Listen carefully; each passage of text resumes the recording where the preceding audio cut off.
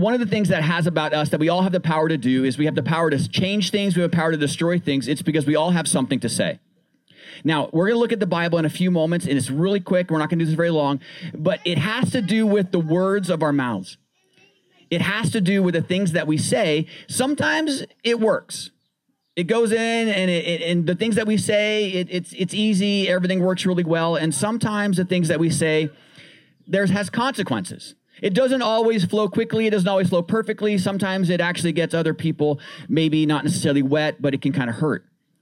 There's this thing that we have in the world that our words can actually hurt people or they can help people. Now, it was a long time ago, and some of you have heard this story a long time ago, but I'm going to explain it again for those of you who are fairly new to us as a church. When our kids were younger, we used to play hide and seek in the house with our kids. What we would do is it's a reverse game of hide and seek called sardines. And so what happened is one person would hide, and then everyone would go try to find that person. And when our girls had when they had birthdays, we would always bring them over to the house, and they would play this game, and one person would hide in our house, not a huge house, and they would just run around and hide in a closet or something like that. Well, one time I was the hider. So I was the one hiding, and so they were all trying to find me. And I hid in a downstairs shower. I was just hiding in the shower and just behind the curtain, and the kids all found me, and they had a great time, and everything was perfect. And this is just the power of our words. And then that afternoon or that evening when little Emily went home, she was so excited and had the time of her life, and she told her parents what we did, and then her dad called me, really good friend of mine. He calls me and goes, so did you have a good day today? And I'm like, yeah. And she's like, oh, the birthday party went really well. And I'm like, yeah. And he goes, so guess what Emily told me? I said, what? She goes, we saw Pastor Mark in the shower. Okay, now, everything was fine, right? But it's amazing how our words, even though we don't mean them a certain way, has an opportunity to add help or can actually hinder. It's amazing how even if we don't mean to say something a certain way, it has an effect on people. How many times have you said something that you say, oh, I didn't mean it that way, or I didn't mean it to happen that way, but it still has an effect. Even if you tried to not make it that way, it can still affect people and destroy people. So basically, they're going to do their thing. So the book of Proverbs says this. It says, words of the godly are life-giving fountain. In chapter 12, it says, a worry weighs a person down, but an encouraging word cheers people up. Timely advice is lovely, like golden apples in a silver basket. Kind words are like honey, sweet to the soul and healthy to the body. But they also have power to destroy. It says this in Proverbs. With their words, the godless destroy their friends. A lying tongue hates its victims, and flattering words cause ruin. The tongue can bring death or life to those who talk will reap the consequences. And the writer of Proverbs is basically saying that our words have a lot of weight. And I think in our culture, we're not careful with our words. In our culture, we don't typically hold our words carefully or properly and don't really think that our words have that much effect in people's lives. And what the writer of Proverbs is saying is actually your words can have the ability to help people, or they have the ability to destroy people. And so for kids, this is what we're going to help you to understand. In James chapter 3, it says this. The writer of James is saying things about our words, and it says this. It says, for we all stumble in many ways. If anyone doesn't stumble in what he says, he is a mature man who also is able to control his whole body. It says, now we put bits into the mouths of horses to make them obey us. We also guide the whole animal, and consider ships, though they're very large and driven by fierce winds, they're guided by a very small rudder. Wherever the will of the pilot directs. It says, so too the tongue is a small part of the body, and it boasts great things. Consider how large a forest is set aside by a small fire that it ignites. And the tongue is a fire. The tongue, a world of unrighteousness, is placed among the parts of our bodies. It pollutes the whole body, sets the course of life on fire, and is set on fire by hell. It says, every sea creature, reptile, and bird has been tamed by man, but no one can tame the tongue.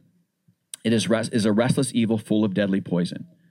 He says, we praise our Father with it, and we curse men who are made in God's likeness with it. Praising and cursing come out of the same mouth.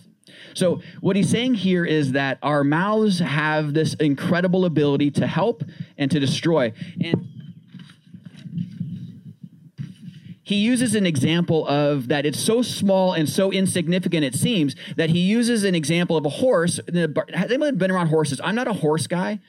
But the last couple of weeks, we've been at some friend's place, and they have these horses, and they're beautiful and amazing, but I'm a little bit nervous of horses. And I know it seems silly to be nervous of a horse, but when I was a young kid, probably about 8 years old, I had an experience on a horse. We were in Arizona with my mom and my brother and with some other people, and we went for a horseback ride in the Arizona desert. And as we were riding these horses, and I'm riding with my mom and my brother, and I just felt like a cowboy. It was really, really cool. And then something unique happened.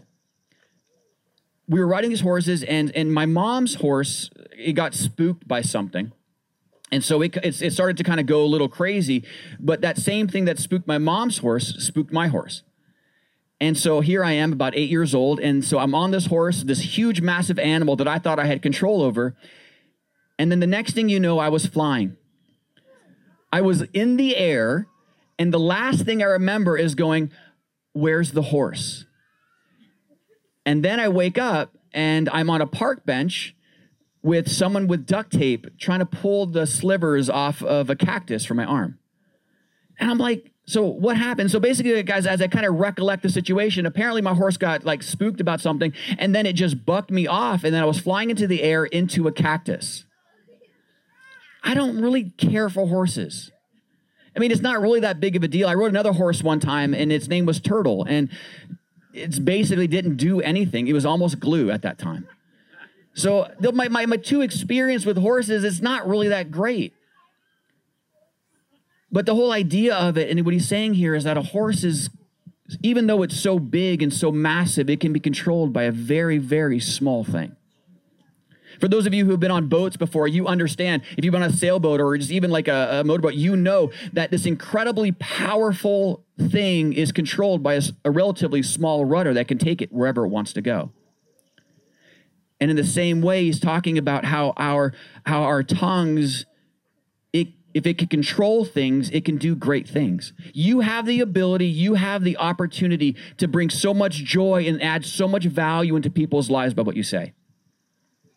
You have opportunity if you would hold it captive, and the idea here is to be careful with it. The idea is to hold it captive and to be intentional with your words. If you are intentional with your words, you can do so much good with it.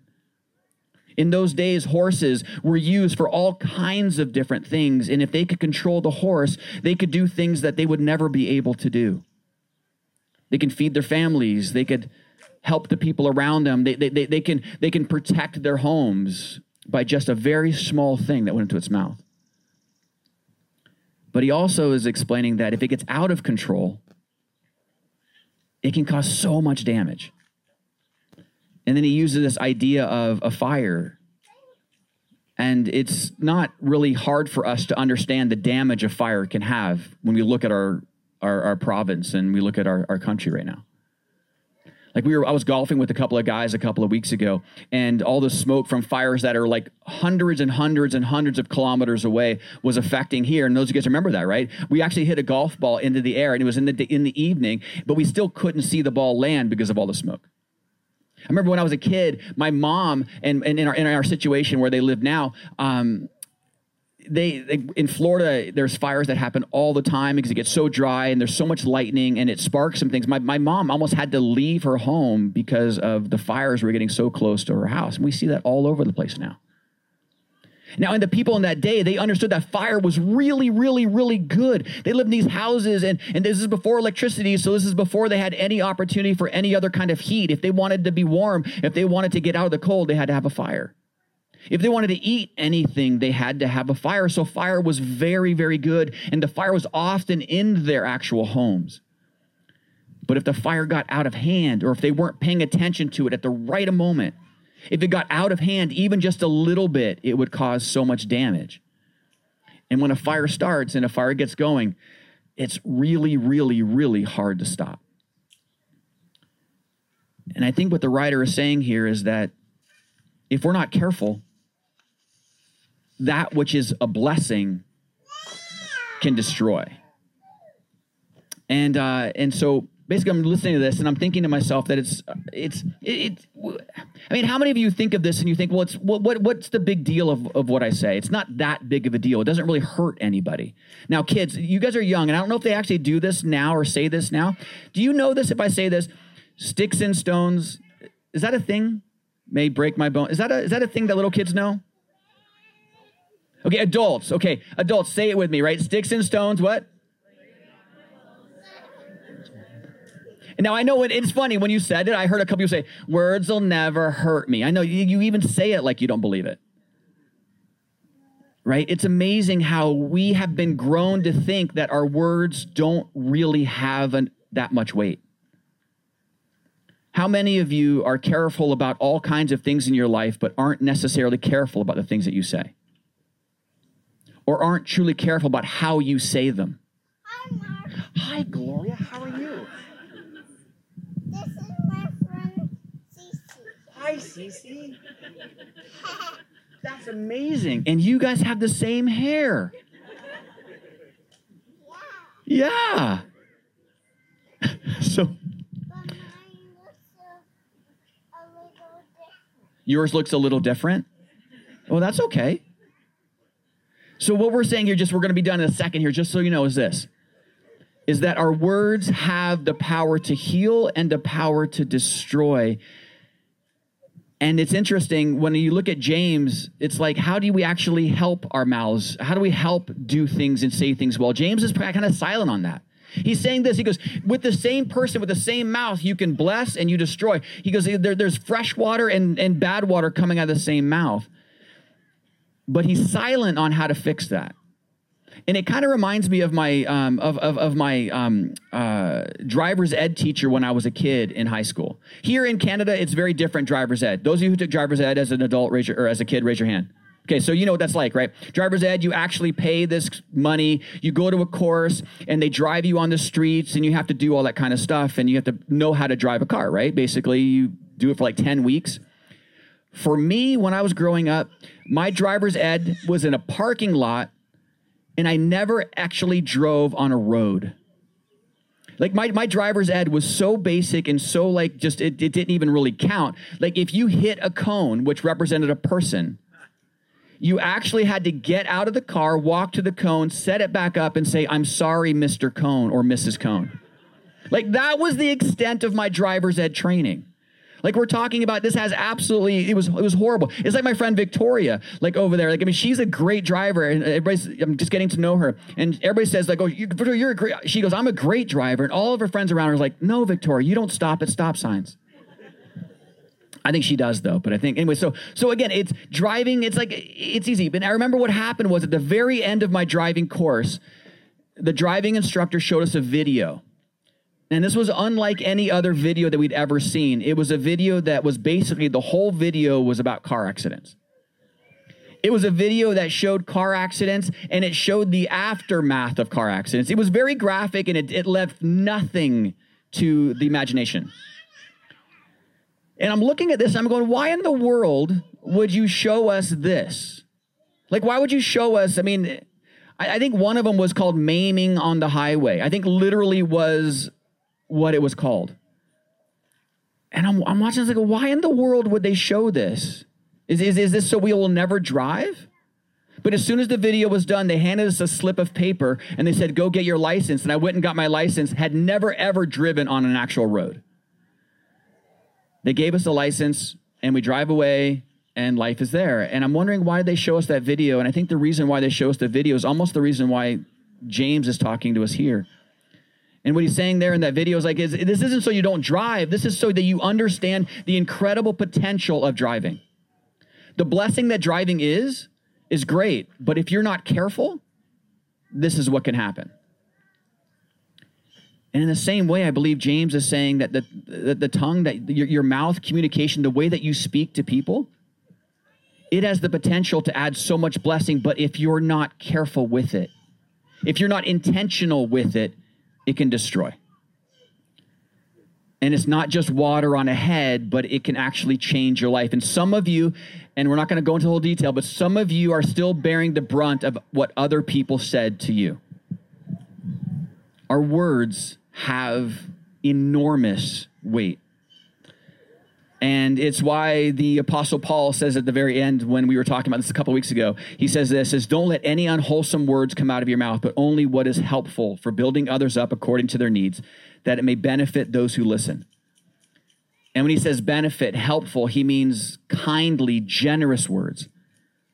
When he means building up, he means making someone more able to do the things that they meant to do. So anyway, so just super quick, this is just for kids and family. What you say and how you say it matters, especially in our culture. So the challenge for us, just super simple, is watch what you say and how you say it, because your words matter. So kids, the way you speak to your parents matters. You just can't tell your kid, are you hearing this? Parents, the way that you speak to your kids matters. There are still things that my mom said to me in moments of anger that I still can't let go. It's amazing. So parents, you have incredible power with your words. And children of God, you have incredible power with your words to either bring value into people's lives or to devalue them. So let's do it well.